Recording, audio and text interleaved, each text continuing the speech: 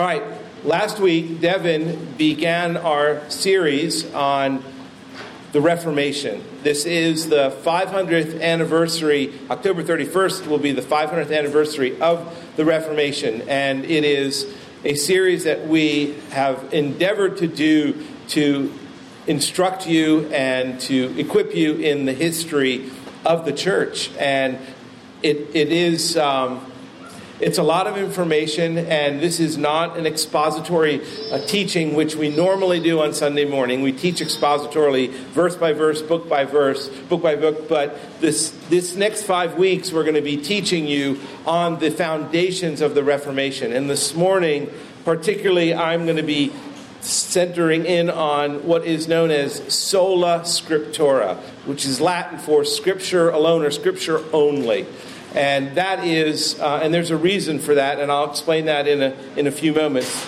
But that was the seed of the Reformation. That's where the Reformation really kicked off. And let me pray.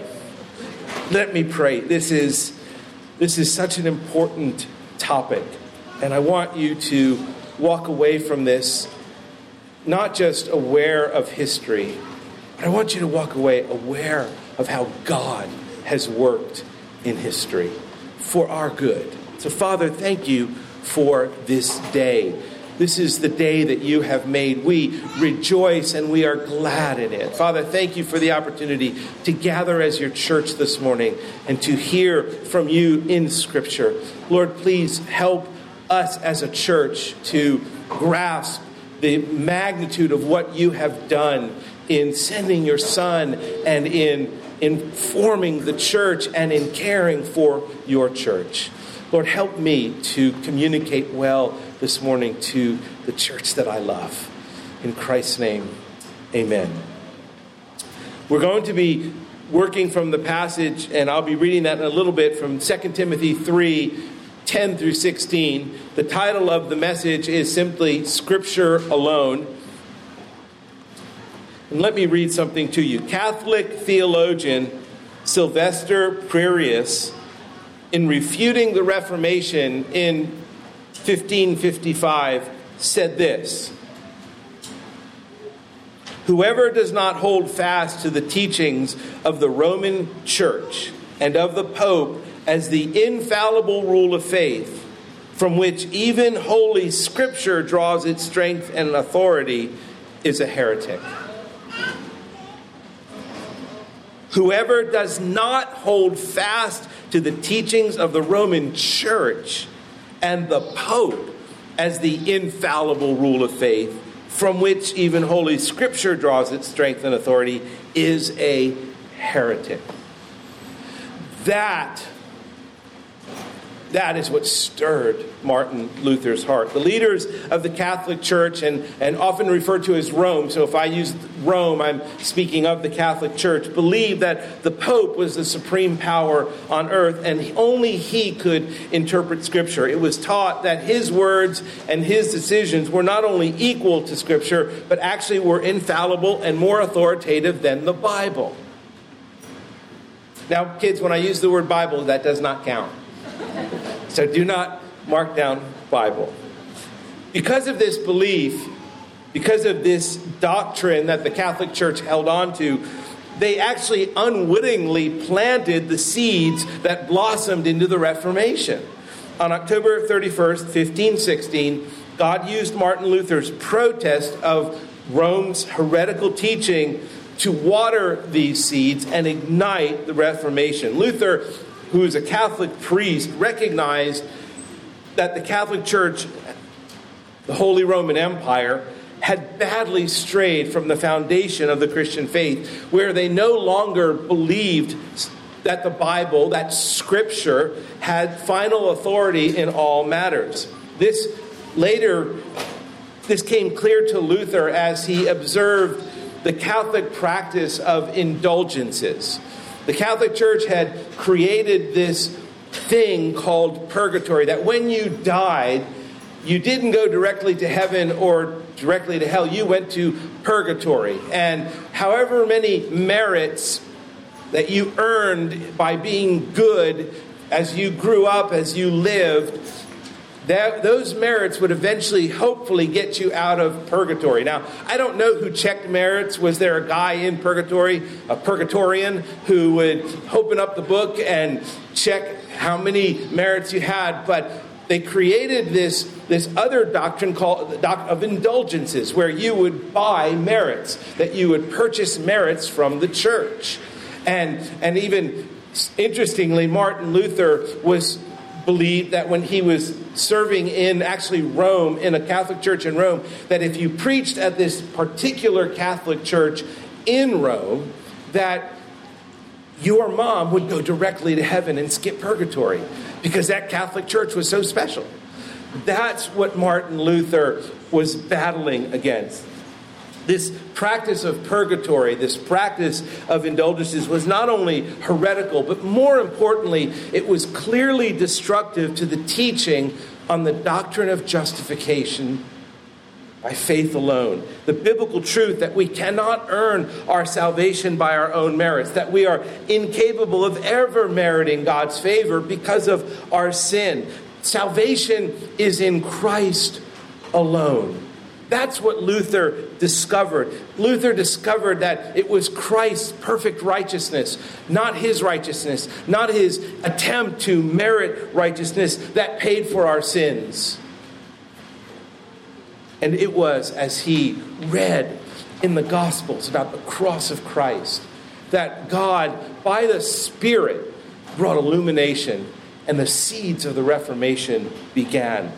Luther, in reading his Bible, came to see that the only perfect, inerrant, infallible, all-sufficient, all-powerful, and ultimate authority is not the Pope, it is not the Roman Church, it is the Word of God. It is the Scripture. That's what Luther came to see. Scripture alone. And this is where the doctrine of sola scriptura, or Scripture alone, had its rebirth. And that is what we're going to be talking about this morning. Luther's chief aim was to recapture the supremacy of the Bible, because by doing so, he would recapture the truth of the gospel. Rome had perverted the gospel, and until it was no gospel at all. The Reformation was about reforming the church. The church's position and teaching and view of the Bible as something meant for every man and every woman and every child, not just for the Pope and for clergy. And that's what was going on in that day. The Pope and the clergy were the only ones who were allowed to read the Bible. They were the only ones who could probably understand the Bible. And the Pope ultimately was the one who would interpret the Bible. And the common man, the common woman, the common child could not own a Bible, could not understand the Bible. It was written in Latin, and so it was reserved for the clergy. But sola scriptura changed all that, and it protects and preserves the gospel. So now, 500 years later, as we remember and honor the courageous men and women of the Reformation, what does the doctrine of sola scriptura mean for us today? Does it have the importance today as it did 500 years ago because of what had happened with the Catholic Church? Oh, it does. It does. I got online this week, and I decided to find out who believes in the inerrancy and the infallibility and the authority and the sufficiency of Scripture, and who does not. And so one of the articles I picked up is, "The Bible isn't perfect, and it says so itself." This was the article, and this person, you're welcome to have this. I don't know why you would want it. But this is one thing this person says: biblical inerrancy is certainty grounded in fear and the need for control. That's what they say. And they say that they equate the Bible and its fallibility with his mom. That's how he does it. He equates the Bible with his mom. And this is what he says. In other words, my mom is a lot like the Bible. She's not perfect, but I can still trust what she says is true. You see, it's okay to believe that Noah's Ark was filled with all the animals on earth when you're 5 years old, and then change your mind when you realize the physical impossibility of that when you're an adult. But still have faith in that story. My friends, the Bible, sola scriptura, is still under assault today. So it's an important distinction that we must make, a distinction that Scripture supports, that the Bible is the inspired and breathed out, infallible, inerrant, sufficient, and final authority in our lives. Scripture is sufficient for all that it was appointed to do. Isaiah 55:11.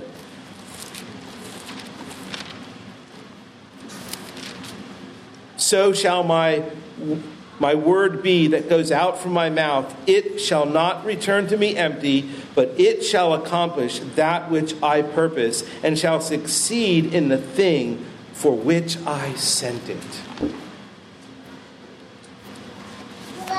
Scripture alone. But, and I'll get to this a little bit more, but Scripture also is not alone.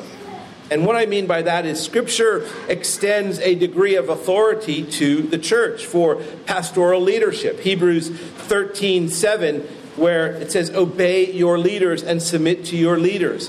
It provides a certain degree of authority for church discipline. Matthew 18. It provides a certain degree of authority for pastoral care and preaching and protection.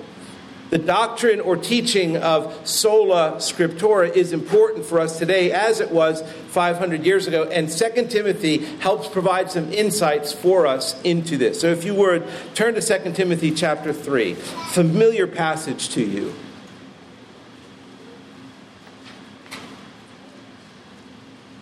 Second Timothy is Paul's letter to his son in the faith, not his actual son, but his son in the faith, Timothy.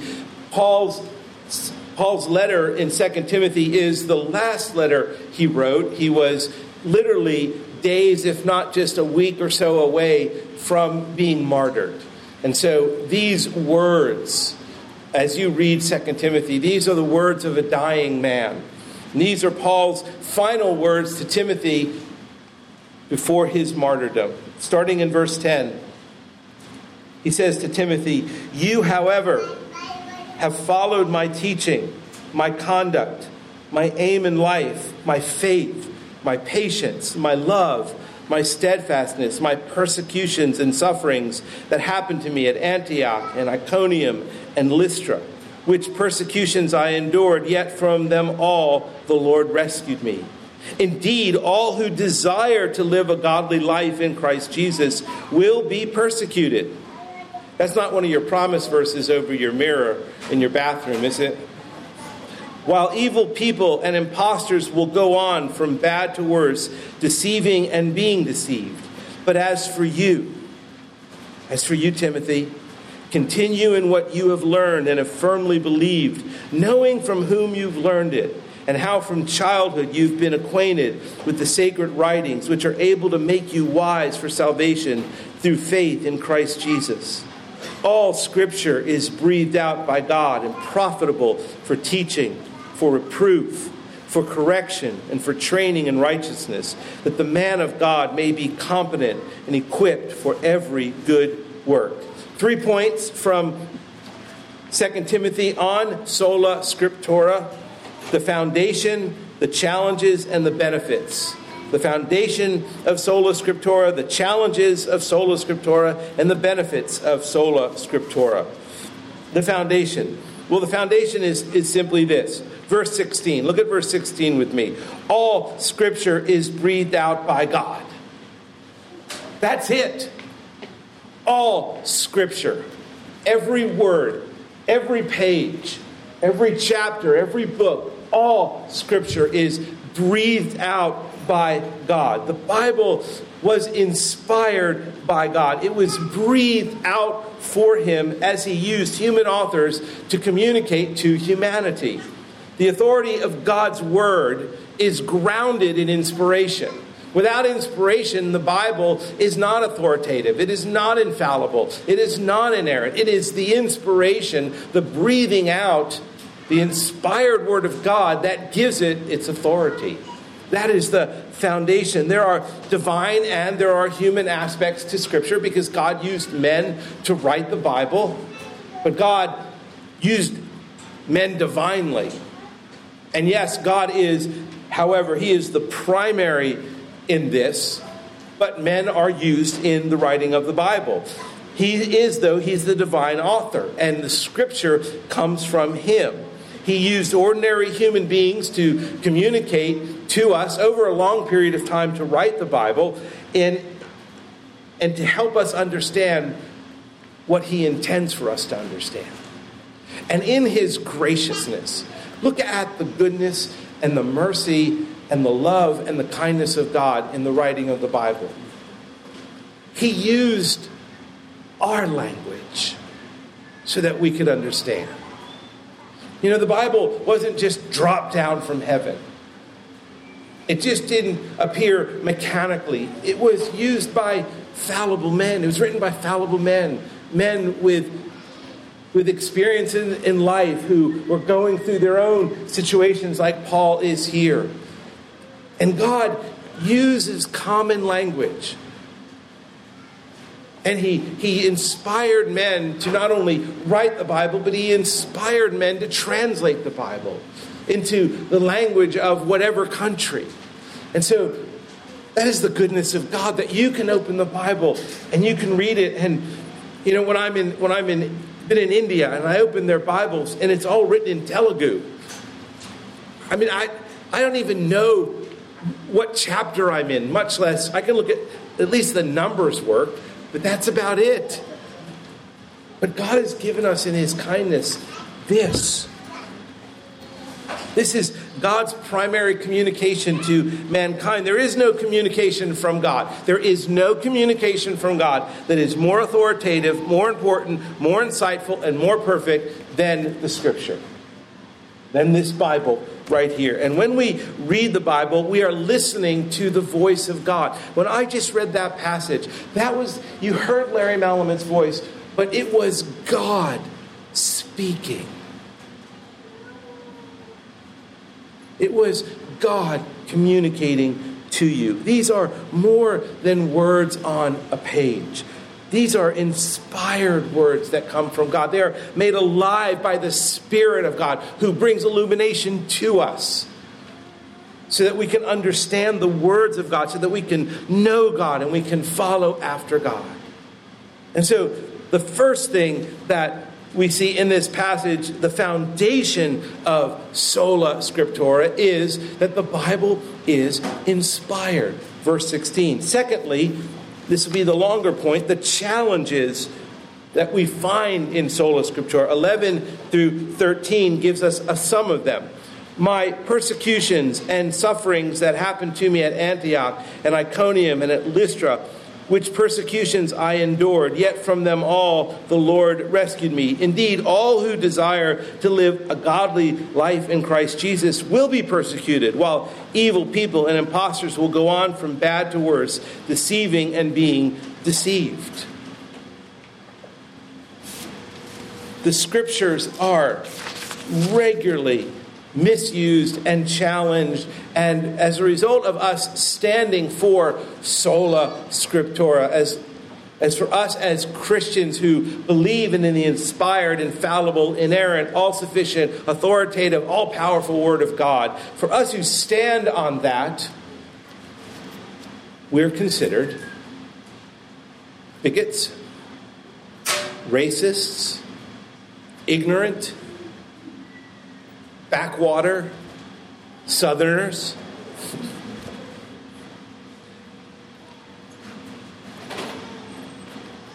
It's a part of standing for the Word of God. Martin Luther and William Tyndale and John Wycliffe and many others took on the tedious and the agonizing labor of translating the Bible into their specific language so that everyone could read and understand God-inspired Word. And by doing so, they could come to faith in Christ. These men battled for the Bible, as did many saints throughout history. Many have suffered and sacrificed to protect sola scriptura, so that God's glory and God's authority and supremacy and majesty would reign supreme over all, that the scriptures would maintain the place that it should be. When Mary became Queen of England, she worked to bring England back to the Roman Catholic Church. One of her first acts was to arrest Bishop Ridley, Bishop Latimer, and Archbishop Thomas Cranmer. After serving time in the Tower of London, the three were taken to Oxford in September of 1555 to be examined by the Lord's Commissioner in Oxford's Divinity School. When Ridley was asked if he believed the Pope was heir to the authority of Peter as the foundation of the church, he replied that the church was not built on any man, but on the truth Peter confessed, that Christ was the Son of God. Ridley said he could not honor the Pope in Rome since the papacy was seeking its own glory, not the glory of God. Neither Ridley nor Latimer could accept the Roman Catholic Mass as a sacrifice of Christ. Latimer told the commissioners Christ made one oblation and sacrifice for the sins of the whole world, and that a perfect sacrifice. Neither needeth there to be, nor can there be any other propitiatory sacrifice. These opinions were deeply offensive to Roman Catholic theologians. Oh yeah, if you believe that the Pope is the ultimate infallible authority, that is offensive to you. Both Ridley and Latimer were burned at the stake in Oxford on this day, October 16, 1555. As he was being tied to the stake, Ridley prayed, "O Heavenly Father, I give unto thee most hearty thanks that thou hast called me to be a professor of thee, even unto death. I beseech thee, Lord God, have mercy on this realm of England and deliver it from all her enemies, primarily Rome." Ridley's brother had brought some gunpowder for the men to place around their necks so death would come more quickly. They would explode. But Ridley still suffered greatly.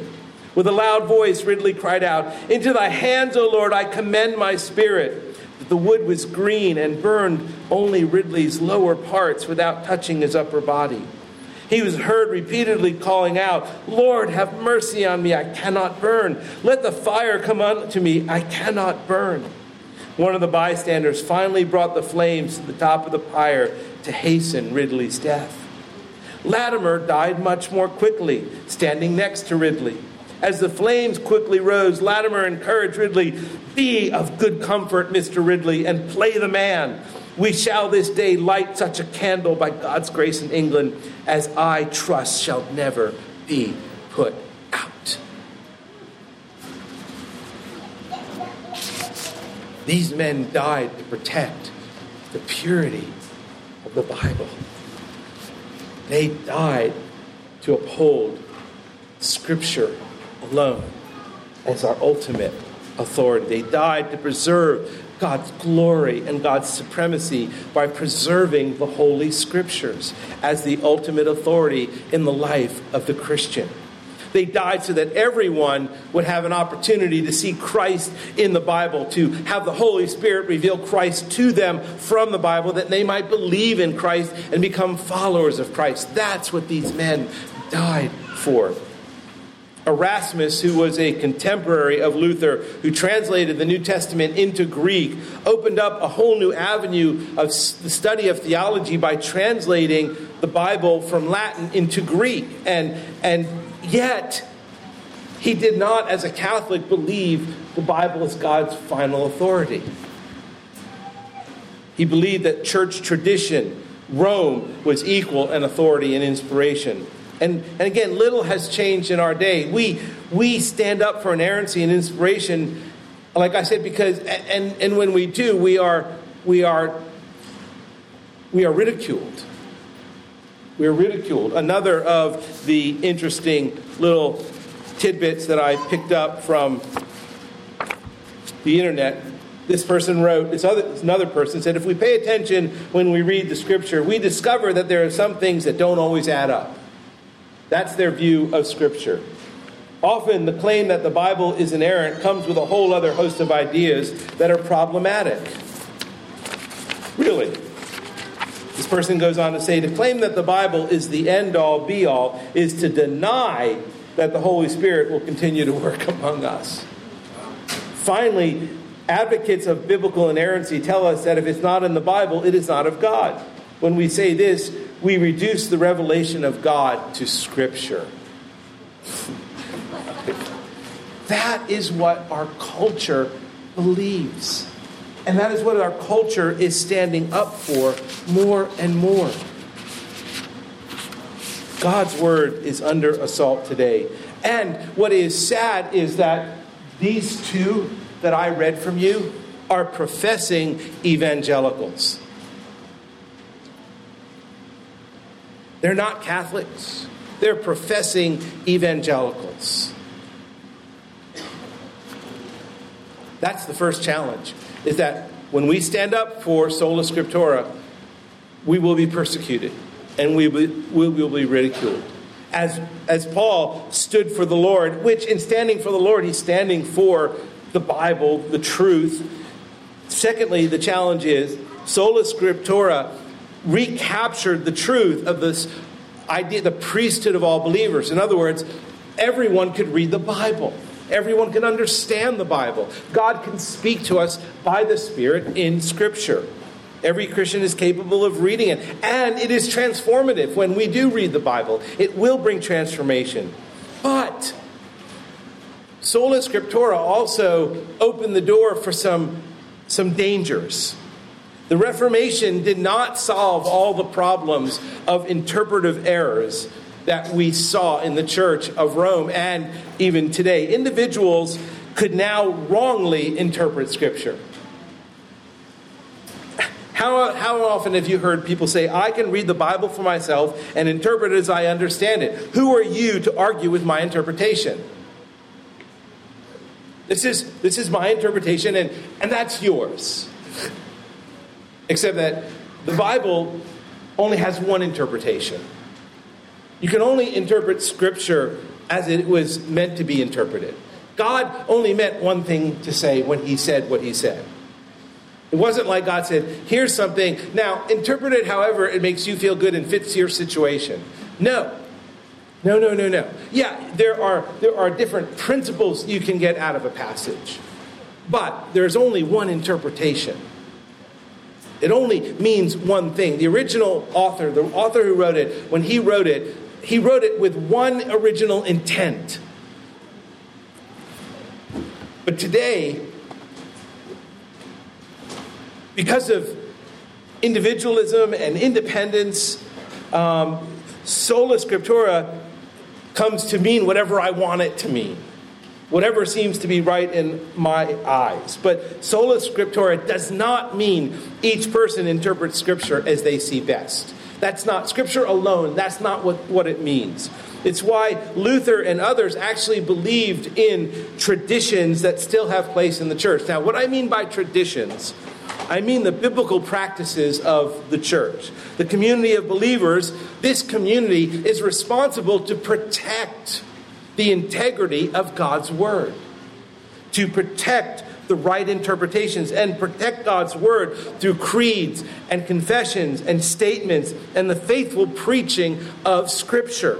And we must be careful to distinguish between Scripture alone as our final authority and Scripture all alone. Scripture is not all alone. The church is here as a gatekeeper and a caretaker of God's Word. Not an interpreter in that we add to God's Word or we take away from God's Word, but as those who are called to learn and go deeper and discover what the original intent and meaning of the Scriptures are. That's what the church is responsible to do. We must be careful. History has proven this true. Think about this. The Council of Carthage. Do you read anywhere in the Bible where it says these are the 66 books of the Bible? Do you read anywhere? Where did that come from? How did we determine what is called the canon of Scripture, the 66 Bibles? Where did that come from? Well, it came from councils of godly men meeting and laboring tediously and working and coming up. And the first was the Council of Carthage, which was one of the ones responsible to determine the canon of Scripture. So it was men. That was part of this tradition. The Nicene Council gave us the creed to combat the heresy, Arianism. Do you know what Arianism is? Well, today we would call them Jehovah's Witnesses. Arianism, you're talking back in Nicaea, you're talking, 400 years ago, the same heresy still exists today. And so these creeds help protect the integrity and the veracity, the truth of God's word. The Trinity, the word Trinity, is never mentioned in the Bible. Ever. Where do we get the word Trinity from? How did that the Trinity is obviously clearly taught in the Bible. We know about the Father, the Son, and the Holy Spirit. We understand the Trinity as one God, three persons, each fully God. That's the doctrine of the Trinity. But it's not mentioned in the Bible. Where'd that come from? Well, it came from men exegeting the Word of God and interpreting the Word of God. And so the Belgic Confession of 1567 was foundational in affirming the Reformation. And that Belgic Confession still stands today. In 1978, the Chicago Statement on Biblical Inerrancy was created by men like J.I. Packer and James Boyce and John MacArthur and R.C. Sproul to protect biblical inerrancy. And that Chicago Statement still exists today as a tradition of the church to protect sola scriptura. And even in recent years, the Council on Biblical Manhood and Womanhood affirmed biblical complementarianism in 1987. So, we need the church to defend sola scriptura. That's why we just don't say, I can just interpret God's word as I see fit. No. And if someone in this church stands up and says, well, this is my interpretation of God's word, and someone else in our church stands up and says, this is my interpretation, and it's like, that's great, but you're both wrong. Let's see what the real interpretation is. That is what the church does. The church protects. Now, the church is not perfect. The church is not infallible. God's word is infallible. And we don't live our Christian lives in a vacuum or in isolation, but among other believers. And so that's why we need to be together. We need the church. We need believers, other believers, to help protect us from error and bad interpretation. We need pastors to preach expositionally who rightly divide the word of truth. Listen, individualism and independence are enemies of Scripture. And they're enemies of the church.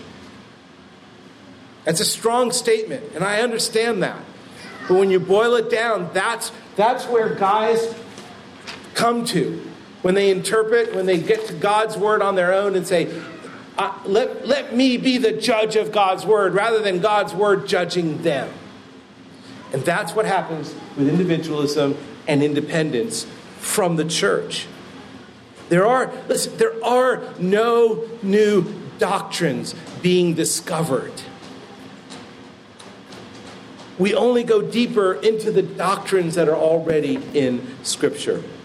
And Paul made sure Timothy saw these truths as he provided an example in the grandmother and mother. But as for you, continue in what you have learned and have firmly believed, knowing from whom you've learned it, and how from childhood you've been acquainted with the sacred writings, which are able to make you wise for salvation through faith in Christ Jesus. That's what the church does. That's how the church protects Scripture, the sacred writings, and protects us. And thirdly, finally, the benefits. Scripture is useful. Again, look at verse 15. And how from childhood you've been acquainted with the sacred writings, which are able to make you wise for salvation through faith in Christ Jesus. All Scripture is breathed out by God, and it is profitable. It is useful for teaching, for reproof, for correction, for training in righteousness, that the man of God may be competent and equipped for every good work. That's the benefit of sola scriptura. The sacred scriptures are given to us to make us wise for salvation through our faith in Christ Jesus.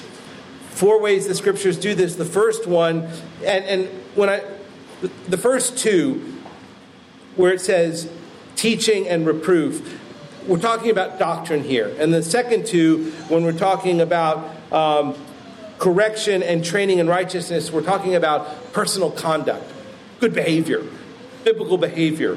But teaching, we profit by listening to the teaching of God's word.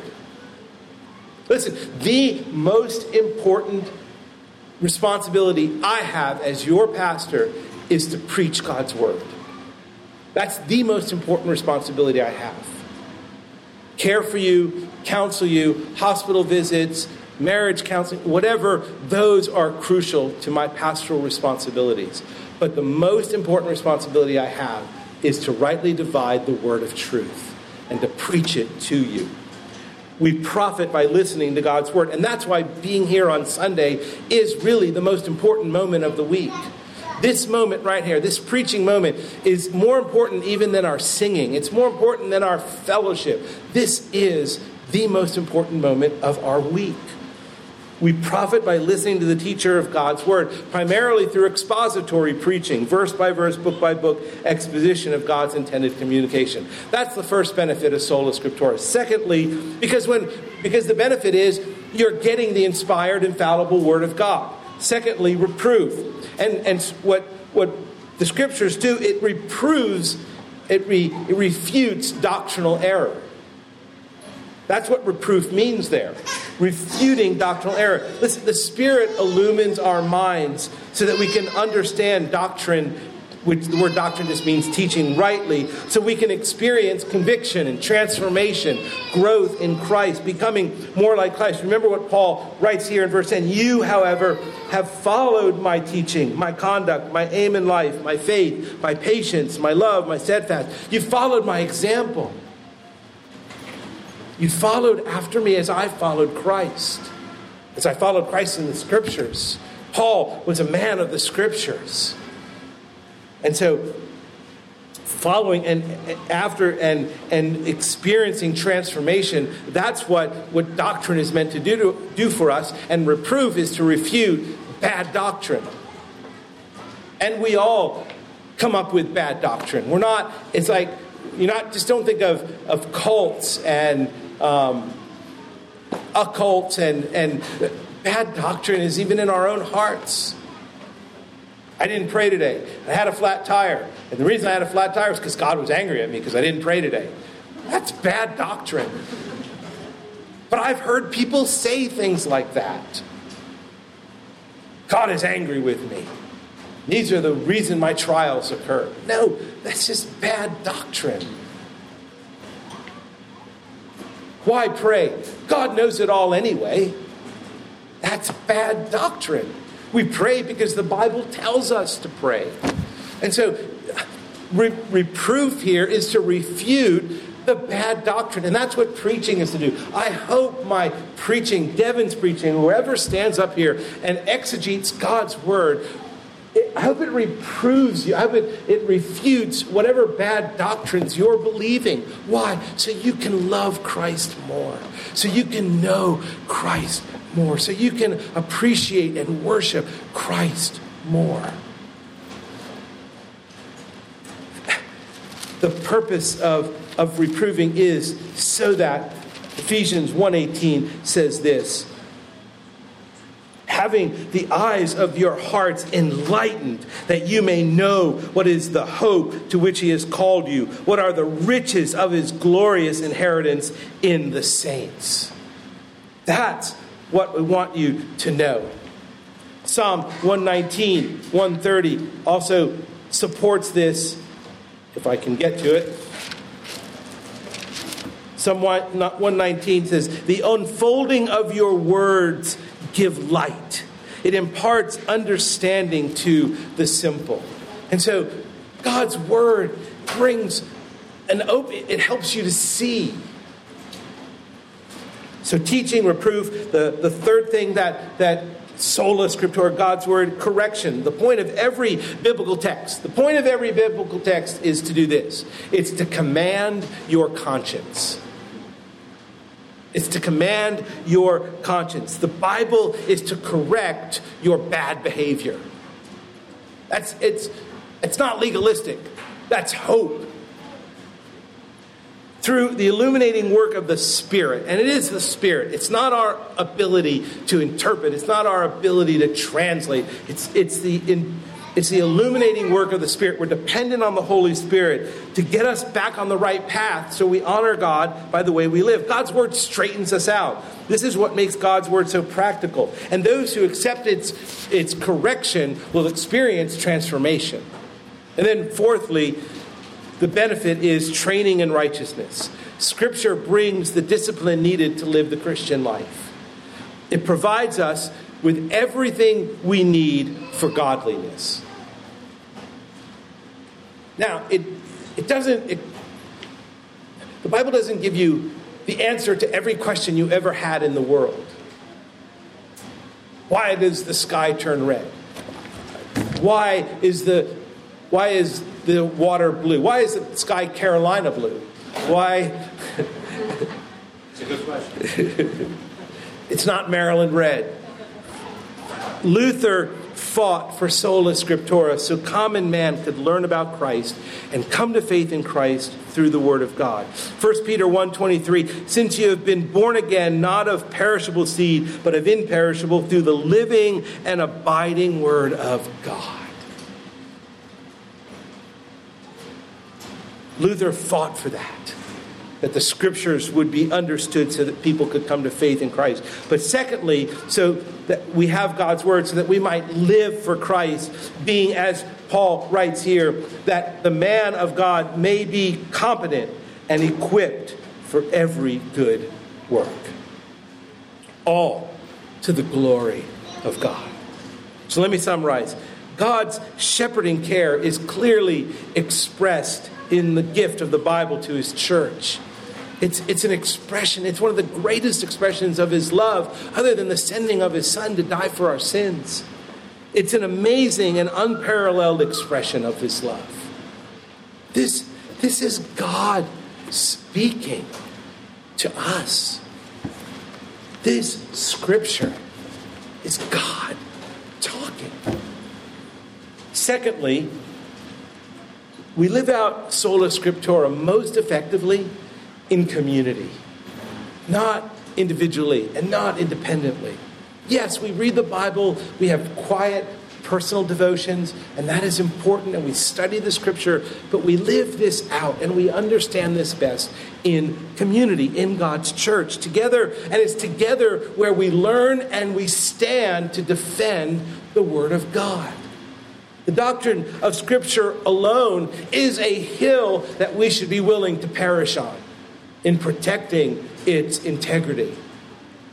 Let me close with this. In February of 1945, 70,000 Marines landed on a small but strategic strip of land in the South Pacific known as Iwo Jima. 22,000 elite Japanese soldiers known as the Red Sun were waiting to defend the island. No one had any idea what to expect, and what they eventually experienced when they landed on shore was beyond their imagination. It took over 1 month to capture the island that was 4.5 miles long and 2.5 miles wide. Half of the 92,000 men fighting were either wounded or killed, trying to take or defend the higher ground, the most valuable area being Mount Suribachi. The ascent of Mount Suribachi began on February 19th and ended 4 grueling and costly days later on February 23rd, when 6 soldiers finally planted an American flag at the summit. Listen, we have planted our flag